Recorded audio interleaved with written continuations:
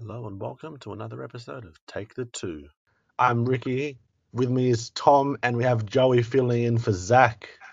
How you going? Evening, fellas. How you going? Good. So last week we obviously covered the four of the first teams, which were the Broncos, Raiders, Sharks, and the Bulldogs. This week we're going to be covering the Titans, Manly, Storm, and Knights to continue the season previews of this season basically coming up. It's been a long wait for many, so it's literally around the corner.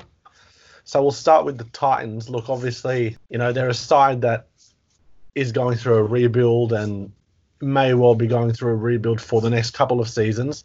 They do have a coach in Justin Holbrook who, from all reports, when he was a coach up in England, he's a good man manager. He cares about the players, very much in that Bellamy mold. He's not there to be your best friend, but he's there to just be that person you can rely on.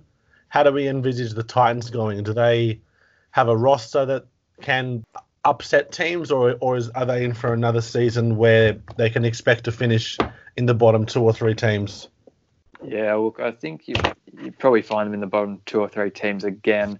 I don't think this COVID period's been too kind to them, really. You look at Callum Watkins, the star recruit from England, who really disappointed last season. He's gone back home, so they've lost him. Bryce Cartwright, Brian Kelly through the anti-vax stance. Also through injury, no AJ Brimson, he's a big loss. They were probably shaping to fill him at fullback with Phil Sammy on the wing, so you might see Sammy drop into fullback. He could be a really interesting one to watch, I reckon, this year. We saw a couple of glimpses of him at fullback, and he looked pretty good last year. I remember one game against the Storm up there on the Gold Coast, he chased down Josh Addo-Carr. But yeah, we probably need to see a few more from a couple of the big men, with no Ryan James there as well. Shannon Boyd's one to look at this year. Disappointing first season up there after moving up from Canberra. But yeah, things obviously didn't start well. 46-6 loss to the Eels and a 24-6 loss to the Raiders. So only 12 points over 2 weeks. Yeah, Joe, what do you reckon? Look, I agree 100%, mate. I don't think the Titans will obviously go far at all this year. According to their first 2 rounds of the season before COVID, didn't really match it up with both sides they played in the first 2 rounds. I just hope with the Titans, obviously there's always issues surrounding, players and attitude, playing up in the Gold Coast. I just hope they can stick with the coach they've got at the moment and give him a good solid platform and stick him out for at least a good couple, 2-3 years. No matter how the Titans go, we've seen in the past with coaches coming and going that teams haven't been really successful. You need to stick a solid base, especially with the coach and obviously players, for teams to be able to progress. But yeah, definitely Titans bottom 4, if not worse, I think. Yeah, I guess it's probably a no-brainer when, there's, as I said, they are a side on the rebuild, and a rebuild can take quite a few years. I did read, though, there was, I think Peter Bedell put up the link from the Courier Mail. Brian Kelly is apparently going to get the flu shot, so he might, can be described as an inconsistent player, but it looks like Bryce Cartwright is going to be the only omission in terms of the lack of the flu shot, so it's a bit of a boost for them, but obviously it's certainly not going to be enough to propel them into any sort of supremacy this season, I guess. Yeah, I think that you're going to look, they've conceded the most points through 2 rounds, and only the Warriors have scored less. And I think that, Bryce Cartwright has his deficiencies in defence, but, we all saw what happened in 2016, was it, at Penrith, and he had just an outstanding attacking season. There's still a few glimpses of that. He's got that offload out. But yeah, it's going to be a tough one for the Titans. Funnily enough, one of the team up from the Titans in attack with only 1 point more, but everyone's talking them up, is Manly, who I think they're the next team that we're going to be talking about. As much as many fans from the outside looking in that aren't Titans fans probably think, can be that second team to sort of support and get behind, because, they've been through a lot as an organisation since their inception into the National Rugby League, but it certainly will be a long, tough slog. I mean, it's every team has them, and obviously that's what they're in for. You got to feel sorry for the Titans. They cop a lot of flack, the players, through media and whatnot. I think they deserve a lot better than what they get. It's unfortunate being in the area they're in, but I'm sure if they can stick solid with some of these young players that they're rebuilding with into the future and not lose too many of them, I'm sure we could see the Titans at least show some glimpses of, close to at least top 8 within the next 2-3 years. Oh, that's just it. They got to stick with them. But I think for me, a guy that probably by his own standards as well, and he came out in the media back end of last year as well, I recall, is Kevin Proctor. So obviously he was at the Storm. Everyone looks like a superstar just because of how they're so well run, and obviously he's made the move to the Titans and been criticised a fair bit. So as essentially the leader of the pack now, given that Ryan James is out with that ACL injury, as you said, Tom, I think Proctor is a guy that is, if they are going to do anything and upset teams and at least have that ability to get the best out of all of their players and perform for 80 minutes and not drop out of games, Kevin Proctor is probably that guy they've got to look to now. Yeah, definitely. I think also without Brimson, in a sort of a similar vein, I think they would definitely be looking a lot to Ash Taylor. Again, in a very similar sense, probably disappointing by his own standards last year. But, it was only 2 or 3 years ago we were talking about him as one of the top halfbacks in the comp in terms of what he was offering on attack, and his kicking games, it's sensational. So, it'd be interesting to see how he comes back from that stint in Queensland Cup at the end of last year. Take away whether Bryce Cartwright will be there or not due to this flu shot scenario. What do you guys think? You see more potential within Bryce Cartwright, or you think it's more of an attitude problem with him not stepping up every week? What are your boys' take on Bryce Cartwright? Because I personally see a lot of potential within him, but I'm interested to get your boys' views on him. Well, we saw at Penrith. I mean, he'd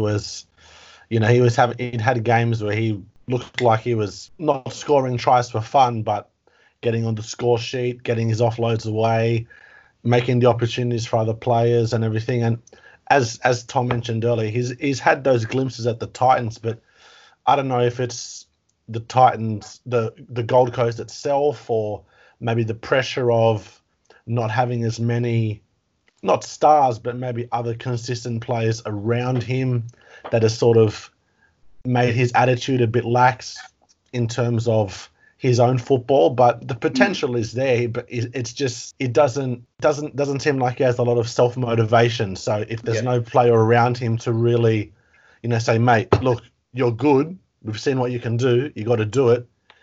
That's probably the what's been holding him back. But Holbrook might be a coach that, if Cartwright eventually agrees to get this flu shot, which looks less and less likely, seeing as the cutoff date is tomorrow, Holbrook could be that coach that can potentially extract that Penrith-like form from him. Well, let's hope so, because it's good to watch when he was at Penrith. That's for sure. Yeah, I think even if you look at the stats, I just think all the off-field issues just caught up to him. He's played 24 games in 2016, so he played pretty much full season, and then he backed off to 12 games in 2017, 14 in 2018, back up to 23 last year, but he was only averaging 56 minutes a game compared to 77 minutes a game when he was at Penrith. So, fingers crossed he can get back to it, but it's looking unlikely. Yeah, it's unfortunate in many ways given his talent. All right, so we'll move on to the next side. So we're going to look at the Manly Sea Eagles now. Again, much like in the Bellamy mould, that any side that's coached by Des Hasler is certainly not going to be a team you can just dismiss. And they've got the Turbo brothers, Tommy and Jake, who obviously now mainstays and leaders of that side. Obviously, the big downside for them is that they do have at least one of them in Adam Fanua-Blake, who is in this whole camp of, I don't want to get the flu shot. Also, Dylan Walker, which presents, some problems and challenges for them. Are Manly obviously going to be there again under Hasler's coaching tutelage and the captain with Cherry Evans as captain, or is it going to be a bit of a take a step back year for them, given the whole uncertainty that they've got regarding a few of their players and this whole no flu shot? Look, I think round 2, Manly against the Roosters. Let me just start off with, I think best thing for Manly that they ever did was bring back Des Hasler. I think Manly will group together, especially around Des Hasler. He's a coach that just like a Ricky Stewart, your players want to win for.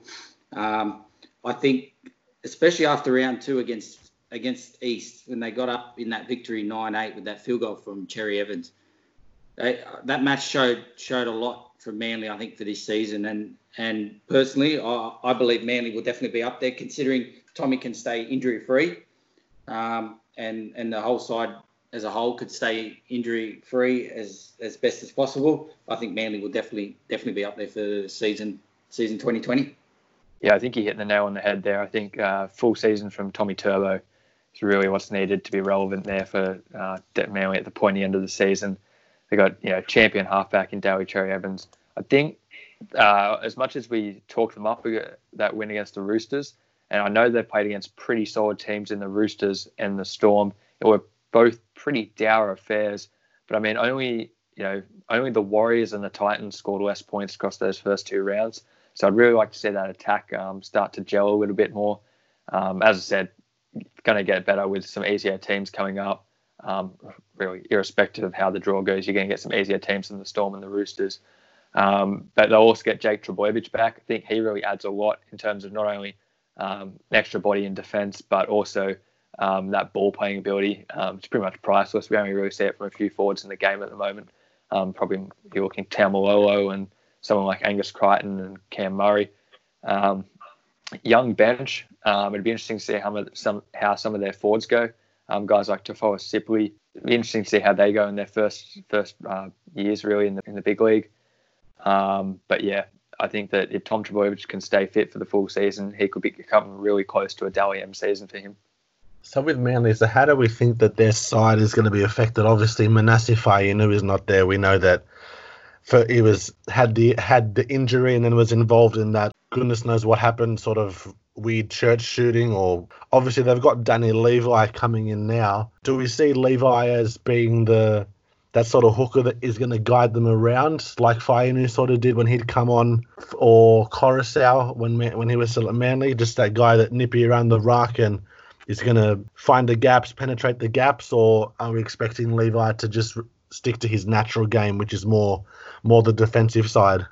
No, definitely Levi. He's got that nippy side of him. I think he's got that potential of knowing when to run the ball from dummy half. He's shown signs of it in the past. He's definitely got a good read for the game in that hooking role. I think Levi won't let the team down whatsoever. He'll definitely step up to the occasion and put his front foot forward for Manly. Fair enough. I think probably a guy that I'm looking at in the Manly side that I think is primed for a big year is Curtis Sirenen. So he was, he was started off really well for Manly. Sort of had those injuries that he effectively, ruled him out for quite some time. But now that he's back, especially with this prolonged preseason and everything now, so he'll certainly add something on the edge that Manly have probably missed with his replacement. So anytime you've got 2 solid edge players, it obviously propels your team forward to perform at a consistent level, basically. So I think as well, a guy that he was certainly very good in his debut season. I mean, if you didn't have guys like Payne Haas or Mike Acevo, he probably would have gotten a lot more notoriety from the media, especially. It's probably Ruben Garrick. So this is a guy that's come over from the Dragons, who many thought that probably, he's not ready and he's not in that mold of first grade just yet. But, he came in, he certainly made the most of his opportunities and can kick a goal from the sideline like the best of them. So it'll be interesting to see if he can continue that form and sort of propel himself into that next level winger. Yeah, I think he really benefits from having a great half like Cherry Evans in the squad. I think just that kicking game really gets him involved. Pretty solid at the back as well. I think, they've probably got a good one there, and Ruben Garrick, he'll be there for a couple of years to come, I reckon. Agree, big loss to the Dragons was Ruben Garrick when they let him go. Manly definitely picked up a good winger. One I do want to mention as well, who played a few games in the back end of the season for Manly last year, who could also fill in with it in that role, a bit of depth for Manly as well, as Abbas Miski. Strong player, Josh Mansour lookalike. I thought he did very well for Manly in the back end, and he's someone we may see in the future for Manly as well. Yeah, baby Mansour, that's for sure. All right, so we'll move on to the Melbourne Storm. Now, obviously, every year for the last, 3 or 4 seasons, people have been saying, this is the year that Melbourne is going to fall out of the 8. Yeah, this is the year that they're going to crumble because they lost this and they've lost that. Obviously, we know all about Cooper Cronk and Billy Slater and what they brought to the team, and, won numerous games, numerous premierships, you name it, they did it. How long have we been saying that for? That's just it. That's everyone's thought every year, this is the year that the Storm are going to finish out of the 8 and everything. But, you look at the side, when you have a coach like Bellamy, when you have arguably the best player in the game in Cameron Smith, who, with the snap of the fingers, can turn the game on its head, obviously you can never discount them. Is this the year that they get discounted, or are we expecting the Storm to push for that top 4 spot once again? Yeah, I think that we'll find them at the pointy end again. No surprises here. Equal favourites to take out the comps still. It doesn't matter how old this side gets, especially Cameron Smith. I don't think in recent memory there's been many players that, as they've come closer to retiring, they're just as good as they were 5 years ago. I think, obviously, they're relatively unaffected by injury at the moment. They'll get Brandon Smith back from that facial fracture he suffered during the All-Stars game. They lose Harry Grant up to the Tigers, but they get Paul Momirovski in that swap deal. I think he'll add some really good depth in the backs. They were probably missing one quality centre there. They had 2 guys who were solid there in Seve and Olam. But I think Momirovski will definitely add a bit of spark if they put him into the starting side. Obviously got that those 2 wins against Manly and Cronulla, pretty sort of lackluster affairs. Wasn't much in it, largely defensive games, but I think we'll be seeing more of the same from Melbourne this year. I think we saw a little bit of it last year as well, but I think no Origin during the season this year will definitely help out Melbourne. Obviously last year they didn't lose Smith to Origin, but this year they won't be losing Munster, Kafusi, or any of their other representative players. So I think that will definitely benefit them moving forward. Yeah, Melbourne, mate, what can you say? That they'll definitely be there, without a doubt. You just look at the depth they just bring in each year, especially now with Ryan Pappenhausen at fullback. He's just electric. So much potential, so much, such a bright future for the bloke. Filling in, Billy Slater's shoes, and he's already shown that he's ready for it. At Balmain Jr., they tend to bring out a lot of good players out of that district. And, looking forward to Cameron Munster. He's shown that he'll just step in those shoes straight away. And I guess Craig Bellamy just knows how to bring the best out of all these young players that have come in, since the loss of Slater and Cronk, etc. They're just all round side that won't give up, and their forwards are just perfect. They're just absolute athletes these days, and Melbourne, definitely will be up there. Yeah, I think you even have a look at a guy like Tui Kamika. He had an absolute ripper first 2 games of the season. Obviously was playing some extra minutes there while Asofa Solomona was out injured. I think you'll find in round 1, but such a solid player. Probably won't even get a spot in the starting squad, but you'd probably find him either starting at prop or at lock in most other teams in the comp. So Kamika was the guy I was going to mention. He bounced around for a little bit and ended up at the Storm. And as you said, Tom, the first couple of games he's certainly looked like he's come a long way. He just bashes the line. He's just that no nonsense forward, and was rewarded with that try where he literally just spuds over the top of defenders like they weren't even standing there. So that's the Storm for you. That's what Bellamy does. He knows the players he wants, what he needs to get out of them, and they respond to him. It's just that sort of coach that players want to play for, and we've seen that with countless players over the past 10 to 12 years that have been other teams' discards, and they become superstars at the Storm. You can rattle off a whole team of players like that. Yeah, big year as well, I think, for Jarome Hughes. No Brodie Croft around anymore. Obviously, Cooper John's still sort of working around in the wings, but I think we'll probably wait another year or two to see him in first grade. But I think with little pressure on the starting spot now, I think Hughes could be in for a big year. They really need, obviously, they've been yearning for that guy like Cooper Cronk to come through and just push them to that next level. Obviously, no one's expecting Hughes to be a Cooper Cronk, but he can really add something with that running game, I think. I think both his second rowers running off him will definitely benefit off that. And, yeah, I think it could be a decent year for him this year. I think with Munster and Hughes, 5'8" halfback, really looking forward to watching them throughout this 2020 season. Especially with the forwards they have around them. They just go forward, Melbourne. They're very fit side, and I think that will benefit Hughes and obviously Munster. And I think they're the future of the Melbourne Storm. Yeah, I think we'll be, even though they haven't scored a lot of points so far, that outside back combo of Addo Carr and Vunivalu on the other side, and then you add Pappenhausen through the middle with some guys like Asofa Solomona who are capable of scoring tries, straight down the guts. I think that they'll be one of the best attacking teams this year. Yeah, you'd probably have to be a madman to bet against the Storm not making the 8, let alone the top 4. So we'll move on to the Newcastle Knights. So, they're certainly they didn't look too bad under new coach Adam O'Brien. Obviously, there was a lot of uncertainty about what he would bring to the table, how the players would respond. But the Knights have the roster to push the big sides. Obviously, any side that's got Kalen Ponga and Mitchell Pearce. Obviously, losing Jaden Brayley to the ACL injury wasn't ideal, but they do have a handy replacement in Connor Watson to fill in that hooker role.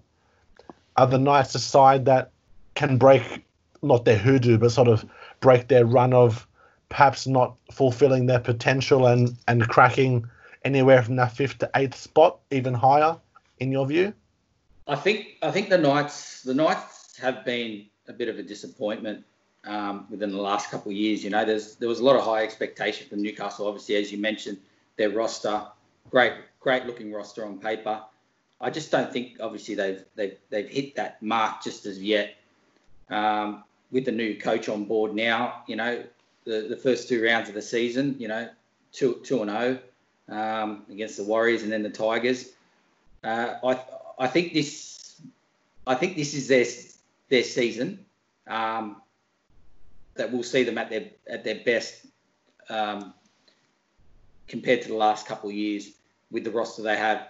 They've had a good few, good 2 to 3 years to be able to gel together with the likes of Pearce in at halfback, Lachlan Fitzgibbon and the likes of Saifidi, SESE. They've had these players for a little bit now, and Ponga at fullback. I think this year we'll see a lot more out of Newcastle than previous years, but I don't believe they'll be, the likes of your eastern suburbs, Sydney Roosters, Melbourne Storm, and whatnot. But I think we'll see the best out of Newcastle this year, definitely. Yeah, I think looking forward, obviously no Ponga in that first round will probably hurt. We'll get a little glimpse into the future though with Tex Hoy coming in. He'll be a really interesting player to see how he goes. You've got to love his name. Yeah, one of the greats, I think, in our current game. There's not many with those real exotic names, but I think for me, Dave Clemmer needs a big year this year. Obviously, he sort of goes under the radar, I think, a little bit there at Newcastle. I think, Ponga tends to get all the headlines, but I think Clemmer had a big year last year, and I think he needs another one this year. First 2 rounds, he seemed to have developed a little bit of a nice offload, which is something he hasn't really had in his repertoire the last few years, as much as we probably expect out of those real top-tier forwards. The outside backs really need to gel new combos out there with guys like Shibasaki, And Anari Tuala was also there in the first few rounds. We might see Bradman Best get a crack. We saw him a few times last year. So another good kid they've got there. Obviously, Edric Lee had an absolute field day over David Nofaluma in that second round. Jumped him about 3 times. But for me, the really interesting guy at Newcastle this year is Connor Watson. I think that Jaden Brayley probably was set for that main hooking role for most of the year. Regulations surrounding the number of players allowed to train and be around the club. Well, that's just it. I mean, the Knights have certainly struggled for consistency and gelling as a team. So if they are going to do it, this is going to be that year, seeing as they certainly, when Ponga comes back in round 4, but Ponga, Mann, Pearce, and then Watson will certainly have time to gel as a unit. So their hopes probably do hinge a lot on those 4 and sort of how they can help lead the side around the park in their respective ways. So I think for me, probably a guy that I'll not be keeping an eye on, but I think is set for a big year is probably Sione Matautia. So we know he was started out as a centre. Sort of there was a lot of uncertainty about whether was he going to be a centre, was he going to be a back rower. But the last 18 months he's made that transition to the back row, and before he got that injury, was it round 2? Was he got an injury? But it wasn't for long anyway. So he's probably going to come into the mix to play. Sort of he's not a huge body, but he just knows how to run the ball hard and sort of can hit a good hole. And every team needs that sort of back rower that can just run hard and just hit the line at speed to at least, if not get the full break, you get the half break, and with a good support player, that can lead to anything. Yeah, I think that the second rowers will be really key for Newcastle. I think as well as Matautia, Lockie Fitzgibbon on the other edge, it's really important to get that combination going, just to create that doubt in the defender's mind whether you want to go out the back to Ponga or hit the short ball. Fitzgibbon's such a powerful runner. I think it was 2 or 3 years ago we saw him score all those tries and just go on a massive run. I think we could see something similar with him that we saw with Ryan James in that sort of try-scoring vein from the forwards this year. Any last thoughts on the Knights, Joey? No, I just personally think that, like you said, if it's going to be their year, it's going to be this year. They're really going to have to put a show on, not just for their fans, but beyond that, especially with the new coach on board. They've definitely got players in there. So yeah, Newcastle definitely will be. I think will definitely show their strengths this year. Yep, time will tell. Certainly, new coach, new system. So, guess it's only a matter of time to see how they do fare. So we'll move on to some news that has certainly been making a lot of people talk. So let's start with good old Nathan Cleary. So we all know the story. He had initially said that these girls were at his house for 10 minutes with all these social distancing rules and laws in place given the COVID-19. We found out that he was lying not once, but in the end twice.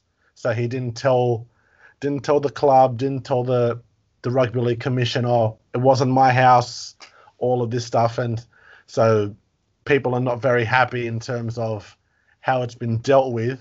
He's got a 2-match ban, plus I think about 35k in total if you include what the NRL fined him and then what police have fined him.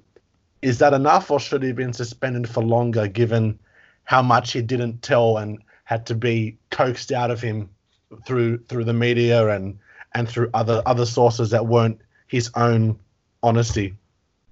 Yeah, I think that obviously it wasn't the look the game was after. I think it had every rugby league fan with their head in their hands on that one. I think the suspensions were good. I think they needed to happen. Also, I think it's in terms of the length of the suspension, it's walking a bit of a fine line. I think they've probably got the balance right on this one. Obviously, you don't want to suspend him for too long as a star player of the game. Obviously, you can't give preferential treatment, but we're looking at the NRL being one of the first sports to open up. We need our best product on display. We could send this sort of the game to America and all over the world as people sort of really are longing for some sports to return. yeah, just especially considering how long the game's been out for, I think, it was a terrible look. Definitely screwed my super coach side, that's for sure. But I think another important piece in this is Tyrone May. Obviously, he was also suspended for 2 games, I believe, and fined. Yes. Not a great look for him, obviously, after what happened last year. But also the fact that, I mean, he was already serving a suspension, but takes him out as an option to replace Cleary as well. Big disappointment with Cleary, I think. He's one of the good guys. He's always out, out of, the scene of cameras, after footy. He's a good guy.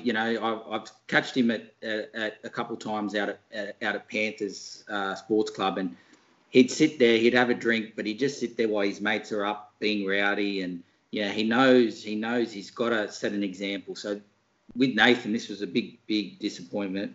I think for everyone in general, not just Penrith supporters. But I definitely think I do agree. I think the 2 weeks is fair enough. This TikTok, mate. I don't know. I don't even know how to use the bloody thing. Never have in my life. But I've got the missus who tries to get me to do TikTok videos with her, and I blankly refuse. And she still asks me to do them, and she knows she will never get it out of me. I just don't understand. But Craig Bellamy has, you had the likes of the Storm players coming out and throwing themselves out on social media. Craig Bellamy came out and put a stance out straight away and said, when the season starts, no phones from when you're back at training. I think that's a great thing. I think a lot of coaches should implement this. I know it's a bit hard. We're all about social media these days. But it's all about sponsors. It's all about the fans and everyone else out there is trying to do good. And then when people see the likes of Nathan Cleary, Josh Adokar, and Latrell Mitchell do what they did, it's a big disappointment for the fans. Yeah, I think you hit the nail on the head there with the sponsors, or bringing up the sponsors there. I think that you only have to look as far as what happened to the Bulldogs in the preseason with Jade Nokabor and Corey Hawiranara. And already I think the Bulldogs are really feeling that, the financial pressure because of that. They were on the verge of a sponsor, weren't they? Before that incident? Yeah, with Rashays, the restaurant chain. Look, I mean, they haven't ruled out a return, but, this is rugby league where anything can happen. So, as I said, it's probably... You look at it and you probably think, yeah, Cleary's suspension/fine probably fits the crime, even if, people aren't happy with how he went about it. But look, the rugby league world has made their decision, so it's just a case of accepting that and yeah. I'm sure they'll learn from this. The players, especially with now Peter V'landys, within the administration.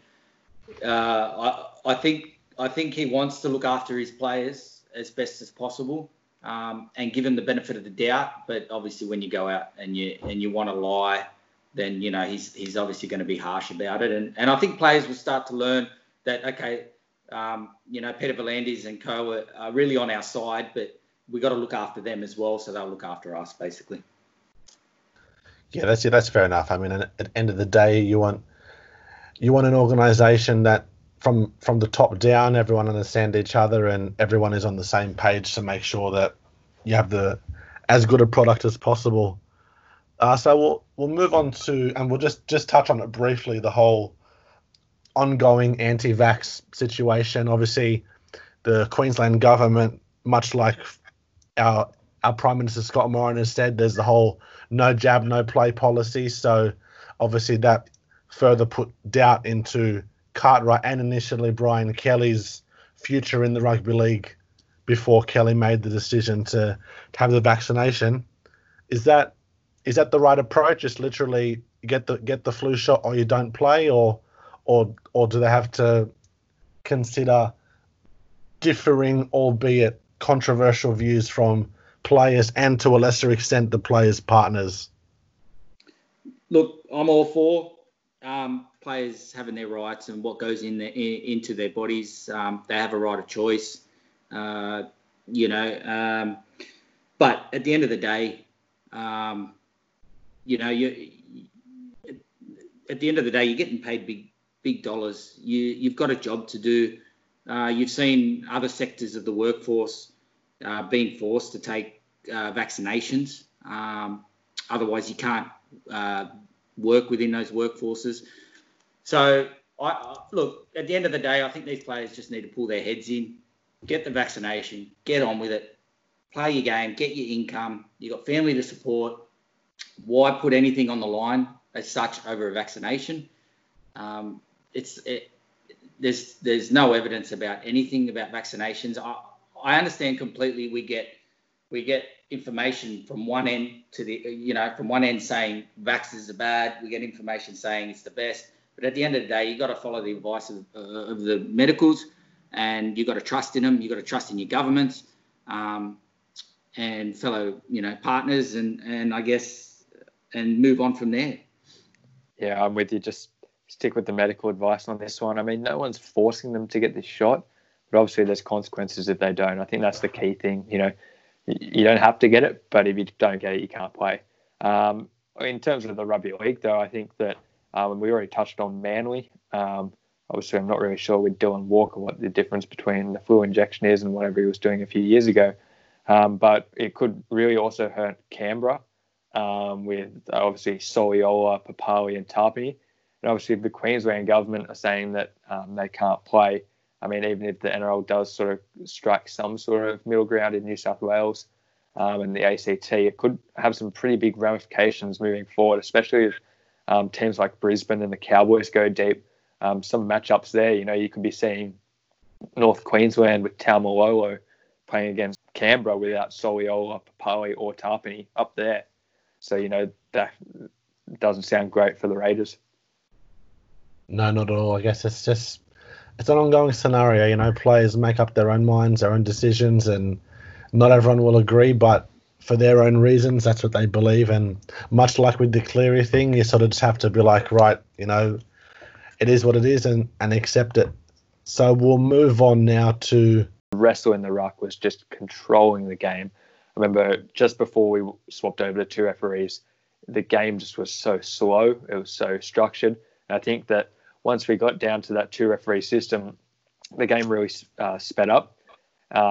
Left a lot more room for fatigue, which is something that we're all about now. People saying, "Oh, let's lower the interchange," but I think this could just undo all the hard work.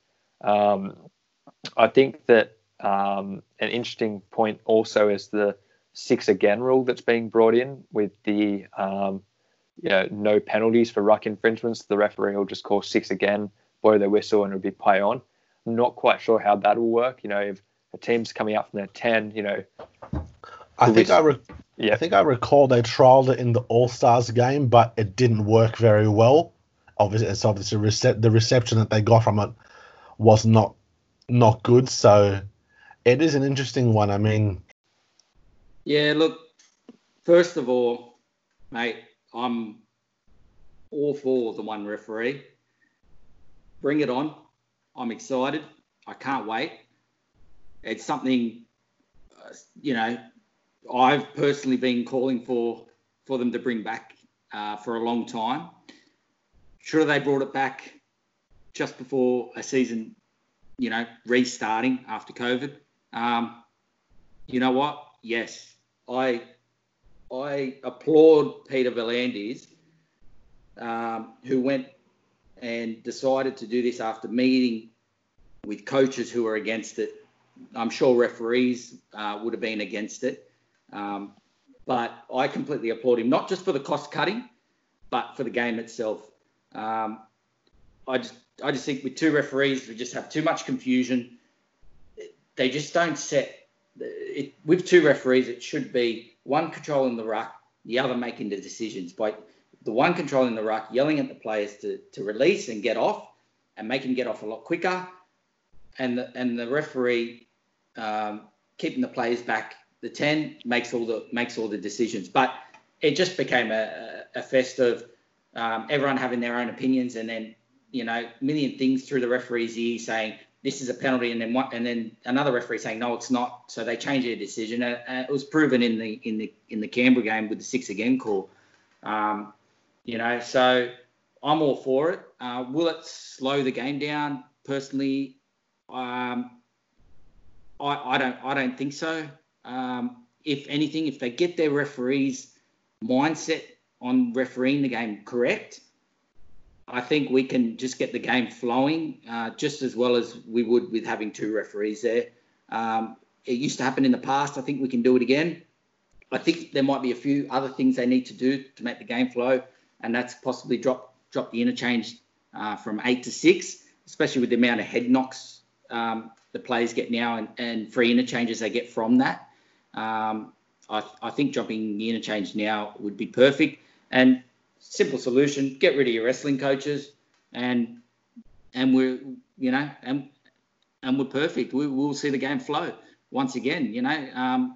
I think the wrestling's just been such a dent on rugby league that they need to step in and ban all wrestling coaches and ban it completely.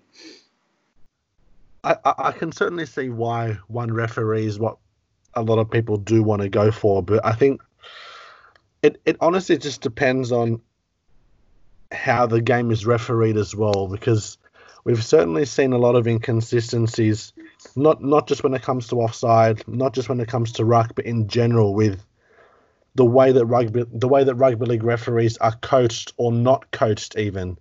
We've certainly, Tony Archer came under a lot of criticism when he was the head of the referees for not really bringing any sort of blanket refereeing rules into the structure. So one week you would see, hypothetically, Grant Atkins make a decision, and then the next week you would see Henry Perinara make a different decision. Not that they did, but just for hypothetical purposes. So I think if they can put in a set structure and get referees to just have a one blanket rule. So if something happens, bang, you call a penalty, rather than sort of trying to leave it up to interpretation and have referees making different decisions, because I think that's what put fans offside quite a lot. So for me personally, although I am in favour of 2 referees, I think one can work so long as there's that universal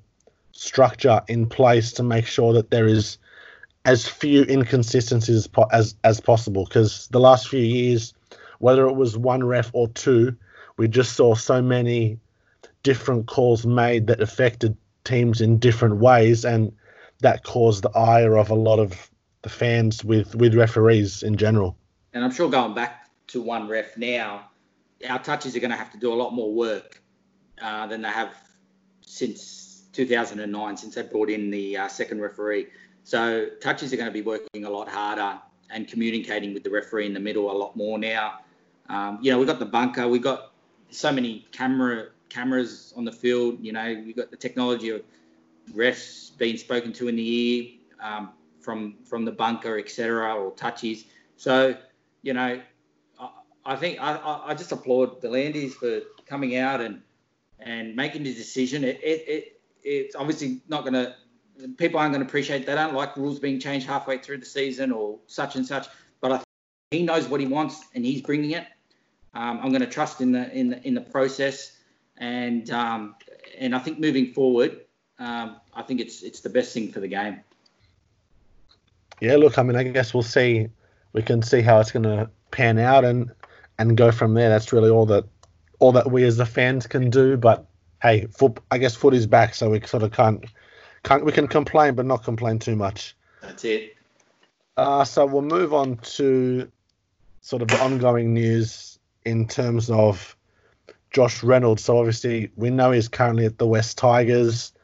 There's this whole speculation, which a lot of fans seem to be against if they're from the Bulldogs, is about getting Josh Reynolds back. Do the Bulldogs need Josh Reynolds, or is he a guy that they should probably pass on I think a lot hinges on Kieran Foran. Obviously, I'm not really sure where he fits in initially if Foran's there with Lewis, as well as having guys like Wakeham and Averillo waiting in the wings. But obviously, you'd have to think now Foran's probably on the way out within the next few years, sort of looking at retirement with all that injury history. Hopefully not. Hopefully he can come back and really show us a bit of a glimpse of that Manly form he was in many years ago. Obviously, I think Reynolds, in his game time at the Tigers, his defence is pretty good. He's still capable of sparking, some pretty good attacking play like he used to be, just off the cuff style of play. But I'm a Tigers fan, so from the Tigers' perspective, I think it's probably a good move for us. Clears up some cap.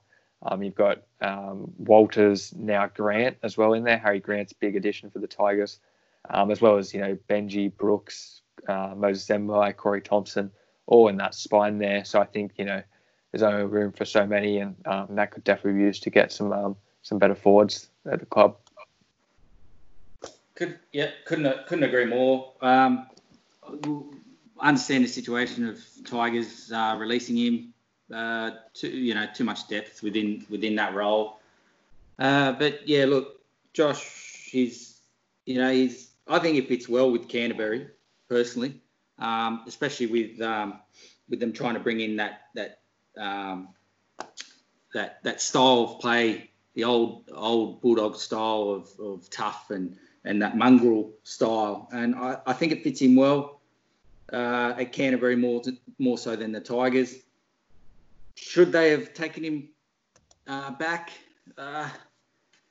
Personally, I probably would have attempted to go, for maybe more like a James Maloney, more over a Josh Reynolds, especially with the money that Canterbury have got to throw around at the moment. But look, he's a passionate player. Doesn't matter who he pulls on the jersey for.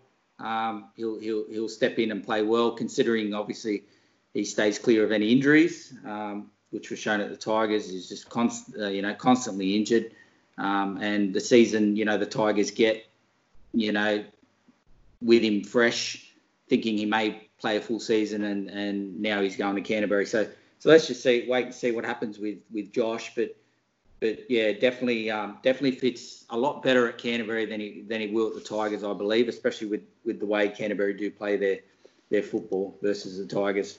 Yeah, and I think that as well, if you look at Lockie Lewis being the typical halfback mould, good kicking game, plays out the back, the old show and go, he doesn't mind. I think you're right. He flies under the radar a little, that Lachlan Lewis. He's got so much potential. And I think that what he really needs next to him, and I think it's almost the opposite of Anthony Milford. So up at Brisbane, we're always talking about Milford needs that controlling halfback, the guy that can just steady the play, kick, play out the back, and then Milford can do all the play off the cuff. I think that Lockie Lewis needs someone that can play off the cuff, because I think you've got him controlling one side, and I think when you put someone next to him, even to an extent Kieran Foran, I think it just becomes too structured, too predictable out the back. And, if you had that explosive guy that can just, zip around, duck in between defenders, whether Reynolds can still do that at his age, obviously not what he was, 5-10 years ago, but still, great player. Would you throw him straight in the dummy half role or, over Jeremy Marshall-King, or would you just throw him on the bench and bring him on as an impact player for Jeremy Marshall? I think Marshall-King should stay. I think that he's earned the role now. I think that, obviously there was a year or two there where he was sort of, battling Michael Leisha for the position. And I think he's now really earned that position. And I think that he had a really great season last year. Obviously, the Bulldogs just had a shocking season in general. A bit of a late season resurgence there. But I think that some of the players, as we were talking about with Lockie Lewis, Marshall-King as well, probably didn't get the credit they deserved for that season, just because they didn't have the strength in the forwards and didn't quite, have enough going on out the back. But I think, obviously there's some positives there. You put Hopewade at fullback. I think we spoke about him last week. And, you've got some potential there for a pretty decent spine. Yeah, he certainly can be a very polarising figure, Josh Reynolds. So I guess it remains to be seen whether he does get that Tigers release to go back to the Dogs. And rugby league, it's a strange game, so you never know. It could be one of those things that happens the day before the start of the season. So I guess we're just got to wait and find out. I thought we'd briefly touch on Big League Magazine. So the announcement was made today that it will not be available for the remainder of the 2020 season. Obviously, they did the first 2 rounds. It's been a much-loved magazine for goodness knows how many years, and many careers have been forged from that. Is the lack of an official rugby league magazine hurting the game in any way, or is it just one of those things that has happened, which most likely has happened as a result of COVID-19? Firstly, I think tell me you boys have Big League Magazine galore in your cupboard. Mate, I have one sitting on my desk right here, round 2. I'm reading it right now. But I'll go back as far as 2001 and they're just loaded up, mate. Loaded up. Yeah, I think I've got every big league grand final preview for the last 15 years sitting here. So, obviously, I think it is a big blow. People argue that, magazines, they're going obsolete now, but I think, everyone still loves big league. My thoughts go out to Maria Salas, the editor over there, and all the great journalists that are in there. Obviously, I'm studying at the moment to become a sports journalist, and big league's always somewhere that I've thought could work in the future. So I'd love to see them back. I think probably what they do there is something that we're trying to emulate here. Just just an unbiased look at the game. Just providing the facts, and for all the stats gurus like myself, there's nothing like flicking through the game day section and just checking out the head-to-heads and the form guide pre-game. So definitely a big blow. I guess it's just an unfortunate event, with what's been happening around the world, and we're seeing it with a lot of businesses in general. But I'm sure we will get something back within the near future, and hopefully it will continue, especially for our young generation and kids, for example, because it's something we definitely loved growing up. I'm sure there'll be something beyond the horizon. Yeah, I think something I'd really love to see as well is I'd love to see them use this as a bit of a time to experiment with some different forms. I'd love to see them go online. Obviously, a little bit of a different business model there, but I think that there's probably a great opportunity for that and a great space for that online. So it'll be really interesting to see how it comes back. And hopefully they can take this bit of adversity and turn it into a bit of opportunity. That's just it. I mean, it's certainly, you don't like to see anyone lose their job, especially, so many have across numerous industries. But I guess being passionate rugby league fans, you always feel even more for people that are involved in the game that we're also invested in. But hopefully they all do get back on their feet and find opportunities as we slowly get back to some form of normality, and may yet come back for 2021. So I guess it's a waiting game to see what the go is there, but certainly sad for all involved. Yeah, and I think you touched on it, Joe, as well. I think that big league over the years has been such a great breeding ground for a number of our rugby league journalists. Look at someone even like Danny Wider, Channel 9. I was reading this afternoon a tweet from him. He got his start on big league. I'm sure there's plenty of other stories similar to his.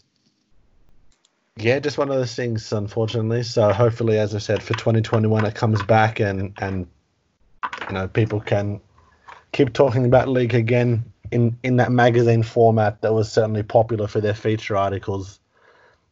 So the last thing that we'll touch on today, obviously, we've seen many great players come and go over not just the last 20 years, but over the last 100 years, 110 years, however long it's been. But we'll focus more specifically on the last 20 years. So we've seen lots of very good fullbacks, a lot of fullbacks that have gone under the radar. So if you were to pick your 5 top fullbacks of the last 20 years, who have we got? So obviously I think, you nailed it there. I think, I don't reckon there's been a time in the last 20 years better than right now for fullbacks. You look at guys like James Tedesco, Tom Trbojevic, Charles Nickel-Kokstad, Roger Tuivasa-Sheck. They're all up there. I think, it's just a real sweet time to watch fullbacks. And I think, obviously they're some of the most exciting players in our game. And I think that, it's really exciting times ahead for the league. In terms of my top five, I've got number one. I think it's pretty hard to argue with Billy Slater. Obviously, the consistency. He might not be as flashy as some of the other guys on the list in terms of at their peak, were they unstoppable? But I just think, obviously won 2012 and 2017, as well as the two stripped competitions, benefits from having some great players and a great system and a great coach. But, he really revolutionized the position, I think. Number two, I've got James Tedesco. I think probably has really dominated the last sort of 7 years at the fullback spot, and has really taken Slater's mantle now as, the number one in the game, pretty much undisputed. Number three, I've got Brett Stewart. Obviously won that comp with Manly in 2008, where they really dominated, as well as in 2011. It had a number of great years there. Really great strike rate as well for Brett Stewart. Obviously, Slater has the number of tries, but in terms of games played, Stewart's right up there in terms of tries per game. Number four, Jared Hayne, pretty much riding off that 2009 season, which we all remember. Just unbelievable. Pretty much, he'd probably be the guy that if you could have one of these guys in their prime, you'd take him, I reckon, every day of the week. And then the last one is Tom Trbojevic. I think he was, over the last few years, a bit of a victim of his own versatility, but I think he's really now found that spot at fullback. And I mean, even the stuff he's doing in the centres at Origin is, unbelievable. Yeah, couldn't argue with that, mate. That top five, very well said. And look, my top five is almost the same. A couple others in there I've thrown that are different. My number one, I have to go James Tedesco over Billy Slater. As you said, look, Billy's great with his consistency and whatnot, but I've just gone over to James just because I think he plays that role a lot better within, with ball movement and passing and his accuracy in passing and his footwork. I just think he outsmarts Billy in those situations. Obviously, take nothing away from Billy Slater. Awesome player, great player. Has highlighted some great moments in rugby league. But I'll have to go James over Billy in second. Billy Slater in second position. My third, I'm going to go. A player who's hasn't been in the game for a little while now, but Anthony Minichiello. I thought he was a very tough fullback, not afraid, under the high ball, getting on the ball before anyone. He was always there, always in support. I think Mini was a great player in that fullback role, and look, that fullback role has changed so much. It's more important than a halfback nowadays. Having a good fullback, their ball movement and I think Minichiello was one of the first to really show how important a fullback was within the modern era. Definitely Mini in third, and I've gone number four. I've gone Brett Stewart. Again, Brett Stewart was always there. Had a long stint, career at Manly. So he gelled well with everyone around him. Always had a great coach under him. And Brett, he was a good player. He knew where the ball was going to go, and he was always on the spot at the right time. And I'm gonna throw a bit of a spanner in the works with my number five. I was thinking, Jared Hayne, but I just couldn't put it on the consistency side with Jared Hayne. I don't think, 09, what a season, but just not consistent enough. I couldn't bear to pick him. So I'm going to go Tim Brasher. Tim Brasher, different era, a little bit different era. But obviously today's generation don't know too much about Tim Brasher, but he was a good fullback. He was tough, probably toughest one out of all the fullbacks we see today, especially with the era he played in. But yeah, I'm going to have to go Tim Brasher for number 5. Yeah, very nice. I think some other guys I had up there, Ben Barber, you look at him at the Sharks as well as at that time he had it at the Dogs in 2012. Matty Bowen at the Cowboys. Clinton Tchaikovsky down at the Raiders. Oh, Clinton, yeah. Darren Lockyer and obviously Greg Inglis. What about Brett Hodgson? He was so small, so skinny. Apparently, he would never do any weight session. It was just pointless for him to do any weight session. But he was so tough. Yeah. And he grinded every game out, that fullback role. He wasn't scared of the opposition whatsoever. Yeah, I mean, Brett Hodgson was probably my first favourite player in the league, growing up as a Tigers fan. But, I think that everyone sort of unfortunately remembers him for that ragdoll tackle with Gordon Tallis. But I think, there were so many great games that Brett Hodgson had along the way. He scored 30 points in a finals game. That's just unheard of, these days. So, yeah, great player. Yeah, there's certainly some interesting fullbacks that have been named. Look, I guess if I'm going to name 5 or top 5, number 1 is probably Billy Slater. Just as you mentioned, Tom, I don't think there's been a fullback that has managed to revolutionise the game in the way that he did. Sort of just his support play was probably one of those first fullbacks that we saw that. Doesn't matter if it was a forward, a fellow back, if it was Cronk, he was always there in support, always there just to sniffing around and just looking to just absolutely fly through whatever hole that there was, whether it was to score, whether it was to lay the ball off. I think it's could arguably be one of the best support plays, if not the best that we've probably seen in the last 20 to 30 years. Number 2, I am going to go Jared Hayne. I think as much as we do talk about 2009, which obviously, especially since from round 17 or 18 or whenever it was, that's probably the greatest patch of form you're going to see in that space of time probably ever. I think a lot of what he did, especially from about 2010 to 2012, even 2013, obviously the Eels were my team. The Eels were pretty terrible during those years, but he was always the one constant figure. If you were going to score points, if you were going to make opportunities, he was going to be your guy, because there were certainly some very average players playing alongside him in terms of the halves and that couldn't create. So I think the onus was on him to do all of it.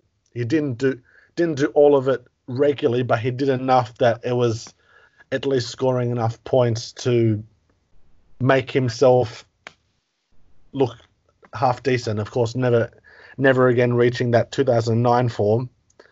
Number 3, I am going to go Darren Lockyer. I know most people see him as a 5'8", but many do forget that from 97 to 2003, he probably was regarded as the best fullback in the game. And you only have to listen to guys like Tim Sheens who pretty much say that it was Darren Lockyer that pioneered the way the fullback position is now, and that is a ball-playing fullback. So essentially that guy that is going to be at second receiver that you don't have to worry about. They can't pass. They're just going to run. They can't create. And obviously that foreshadowed Lockyer's eventual move to 5'8". So I think just in terms of what he was able to bring to the table as a pure ball player in an era where teams were probably expecting that your halves were going to be the ones that would do all the legwork when it came into attack. It just put the Broncos in such a better position. Number 4, probably going to go with Anthony Minicello. I think, as Joey touched on, he was very much that old school fullback. He did have a little bit of ball playing ability, but not as much as we see today or as Lockie. But he was just fearless. he'd catch the ball, catch the bomb, whatever kick it was, and he would just run in a straight line. And you can't ask much more from your fullback if they're fearless like that. That's what you want, just a fullback that's just not afraid to cut the ball up and put your team in as good a position as possible to charge down the field. And probably number 5, I'm going to go Brett Stewart, the Prince of Brookvale. The sheer number of tries that he was able to score, considering that he did miss quite a decent number of games and overall seasons, I guess, eventually with his knee injuries, and it obviously did affect him as he got into the back end of his career. But I think, as Joey said too, just he had a sixth sense. Whether it was Lyon, Foran, Cherry Evans, whoever it was, that little dab would go into the in goal, or a little chip kick, and who was there was Brett Stewart. He knew where to be, what he had to do, and it's why he's regarded as one of Manly's best. So, but then there's just been too many fullbacks. Like we probably pick our top 5, and then you ask us next week, and it might change again. That's just the nature of the game. Reece West is another one. What a blinder of a season he had in 2003. Yeah, and I mean, obviously another guy that sort of played a little bit of fullback, a little bit of 5'8", but Preston Campbell as well. Of course. Told he was too small to play, and look at the career that he had. Yeah, and there's even all those forgotten guys. You look at someone like Amos Roberts, someone we haven't heard of for years, but his speed was just unbelievable, So yeah, plenty of great fullbacks, and I'm sure, if we're looking at guys like Kalen Ponga, that this list could be very different in 5 years' time. That's very true. Well, I guess we'll wrap it up there for episode 2 of Take the 2, and we'll catch everyone next week. Thank you, fellas. Thanks, guys. Enjoyable. See you guys. Bye.